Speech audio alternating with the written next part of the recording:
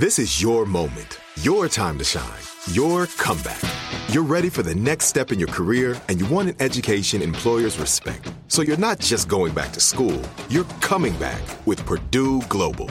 Backed by Purdue University, one of the nation's most respected public universities, Purdue Global is built for people who bring their life experience into the online classroom. Purdue Global, Purdue's online university for working adults. Start your comeback today at purdueglobal.edu. Welcome to Aaron Mahnke's Cabinet of Curiosities, a production of iHeartRadio and Grim and Mild. Our world is full of the unexplainable. And if history is an open book, all of these amazing tales are right there on display, just waiting for us to explore. Welcome to the Cabinet of Curiosities.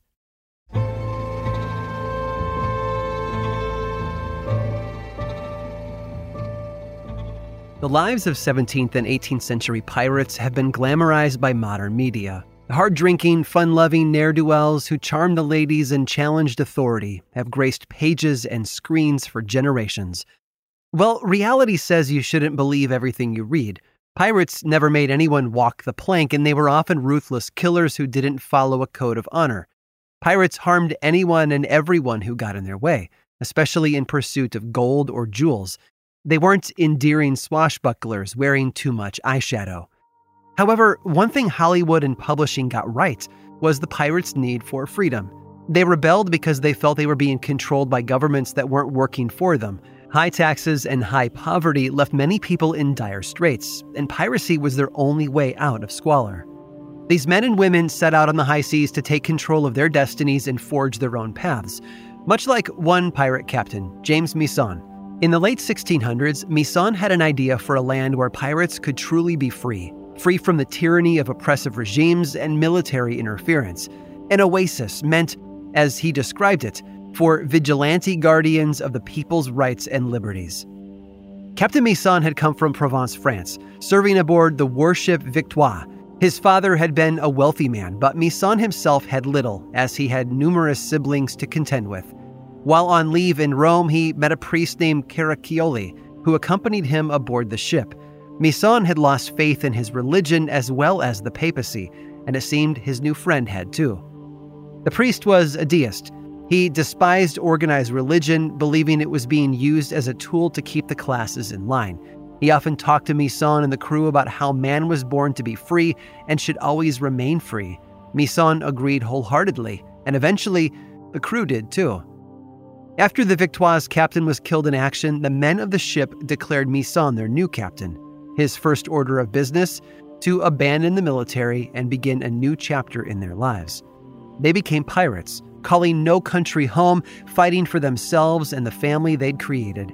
They sailed to South Africa where they freed slaves and invited them to join the crew as equals. The men also gained a reputation for how well they treated the captains of the ships they pirated. Unlike their more vicious counterparts, Misson and his men almost never killed anyone unless absolutely necessary. It would have been uncivilized. After a brief stay on an island off the East African coast, captain and crew headed for Madagascar. It was there where Misson found his calling. He decided to establish a new colony, one where each man would have a little slice for himself, and their joint efforts would go toward the betterment of the community. They called it Libertalia, sometimes known as Libertatia. They disowned their countries of birth, choosing to call themselves Liberie instead. A new language was born as well, pieced together from the various languages and dialects of the incoming settlers. And it didn't take long for the town to grow. There was livestock, farmland, docks were built to conduct shipping business with other lands, and some pirates continued to do what they did best, plunder the fortunes of other ships. Everyone contributed, and everyone enjoyed the fruits of their labor equally. Eventually, Misson and another leader, a privateer turned pirate named Thomas II, attempted to shift their socialist government to a more democratic method, one where a leader would be chosen by the men. Unsurprisingly, Misson was elected without question, but his victory was short-lived. Libertalia suffered an attack from the native people on the island, who killed a large portion of the settlers, including Caraccioli. Misson and 40 men fled with a fraction of their treasure. Two suggested that he go to America to try again, but Misson had had enough. He couldn't bear to go through the trouble of starting yet another colony. And he never got the chance either.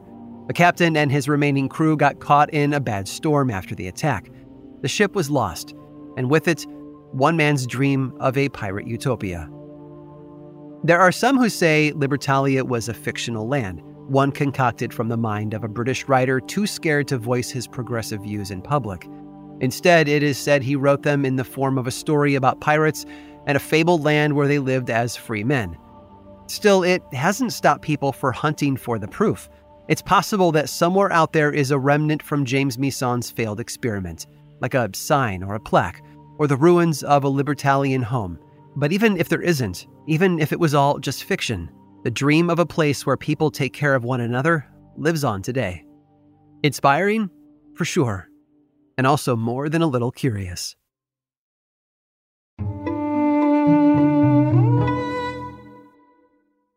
This is it. Your moment. This is your time to make your comeback with Purdue Global. When you come back with a Purdue Global degree, you create opportunity for yourself, your family, and your future. It's a degree you can be proud of, a degree that employers will trust and respect. Purdue Global offers working adults like you over 175 flexible degree programs to meet your specific career goals. These include associate, bachelor's, master's, and doctoral degrees and certificates. Purdue Global degree programs range from nursing to business to communication and more. Whatever your interest, we have the degree that will move you forward. You have the knowledge, you have the experience. Now it's time to get credit for the work you've done and earn the recognition you deserve with Purdue Global, Purdue's online university for working adults. You know you're worth it. We do too. So don't wait another second to get the degree that will take your career to the next level. Start your comeback today at purdueglobal.edu. Good sleep should come naturally, and with the new Natural Hybrid mattress, it can. A collaboration between award-winning mattress brand Leesa and home design favorite West Elm, the Natural Hybrid is the culmination of these two companies' shared values: premium materials, meticulous craftsmanship, and sustainable practices. Made with natural latex, responsibly sourced natural wool, and environmentally safe foams, the Natural Hybrid elevates your sleep sanctuary, indulges your senses, and supports a greener tomorrow. Plus, when you purchase the Natural Hybrid, you're also helping fuel Leesa's work with shelters and those in need. Since 2015, Leesa has donated more than 40,000 mattresses to ensure children and families have a safe place to sleep. Don't put off a good night's sleep any longer. Get a Leesa mattress today for a sound sleep tonight. Visit leesa.com/iHeart. That's LEESA.com/iHeart. Now I'd like to introduce you to Meaningful Beauty, the famed skincare brand created by iconic supermodel Cindy Crawford. It's her secret to absolutely gorgeous skin. Meaningful Beauty makes powerful and effective skincare simple, and it's loved by millions of women. It's formulated for all ages and all skin tones and types, and it's designed to work as a complete skincare system, leaving your skin feeling soft, smooth, and nourished. I recommend starting with Cindy's full regimen, which contains all 5 of her best-selling products, including the amazing youth-activating Melon Serum. This next-generation serum has the power of melon leaf stem cell technology. It's melon leaf stem cells encapsulated for freshness and released onto the skin to support a visible reduction in the appearance of wrinkles. With thousands of glowing 5-star reviews, why not give it a try? Subscribe today and you can get the amazing Meaningful Beauty system for just $49.95. That includes our introductory 5-piece system, free gifts, free shipping, and a 60-day money-back guarantee. All of that available at meaningfulbeauty.com.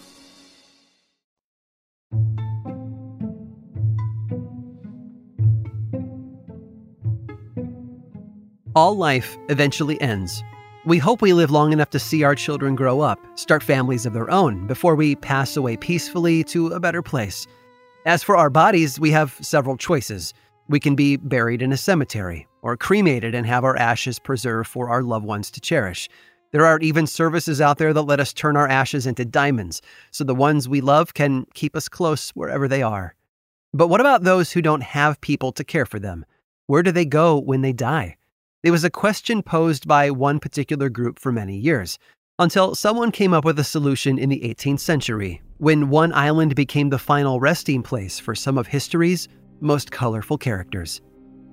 The spot was located on Ile Santa Marie, a small island off the eastern coast of Madagascar in Africa. Ile Santa Marie had it all: rich flora, interesting culture, and beautiful ocean views. It was the perfect place for pirates to kick back and relax as a kind of vacation spot. There were even a number of coves and bays where they could stash their ships out of view of merchant and military vessels going by. But Ile Santa Marie was also an unavoidable spot along the trade routes, so pirates had plenty of targets who were flush with valuable cargo to take advantage of as they passed by.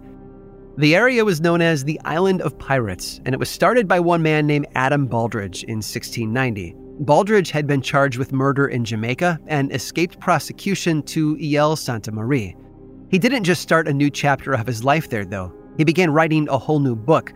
Within a year, Baldridge had become the head of his own organization, controlling commerce to and from the island and mediating conflicts between the local tribes, all for a price. And because other pirates found the island to be quite welcoming to their kind, Baldridge often rented them out to merchants willing to pay their high fees for their services. He didn't stay too long on the island, though. After it was discovered that he'd been selling the indigenous people as slaves, he fled to the American colonies, leaving his paradise behind. But despite the loss of its founder, Ile Santa Marie flourished. Almost 1,000 pirates descended upon its shores over the next 100 years. Of course, that's a long time, and most pirates don't live to a ripe age.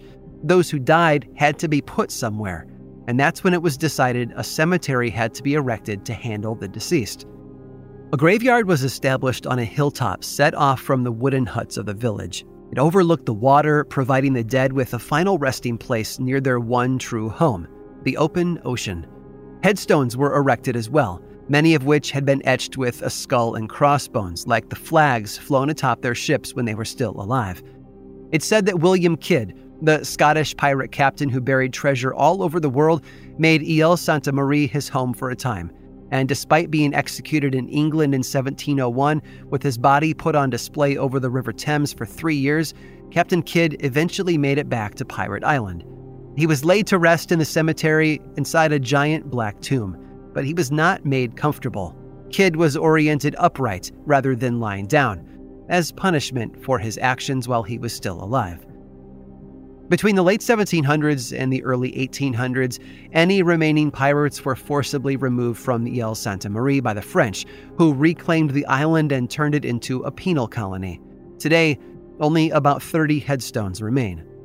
However, despite its shrunken size, the graveyard at Ile Santa Marie represents the only pirate cemetery in the world, and a grim reminder of a time when pirates ruled the high seas. I hope you've enjoyed today's guided tour of the Cabinet of Curiosities. Subscribe for free on Apple Podcasts or learn more about the show by visiting curiositiespodcast.com. This show was created by me, Aaron Mahnke, in partnership with How Stuff Works. I make another award-winning show called Lore, which is a podcast, book series, and television show, and you can learn all about it over at theworldoflore.com. And until next time, stay curious.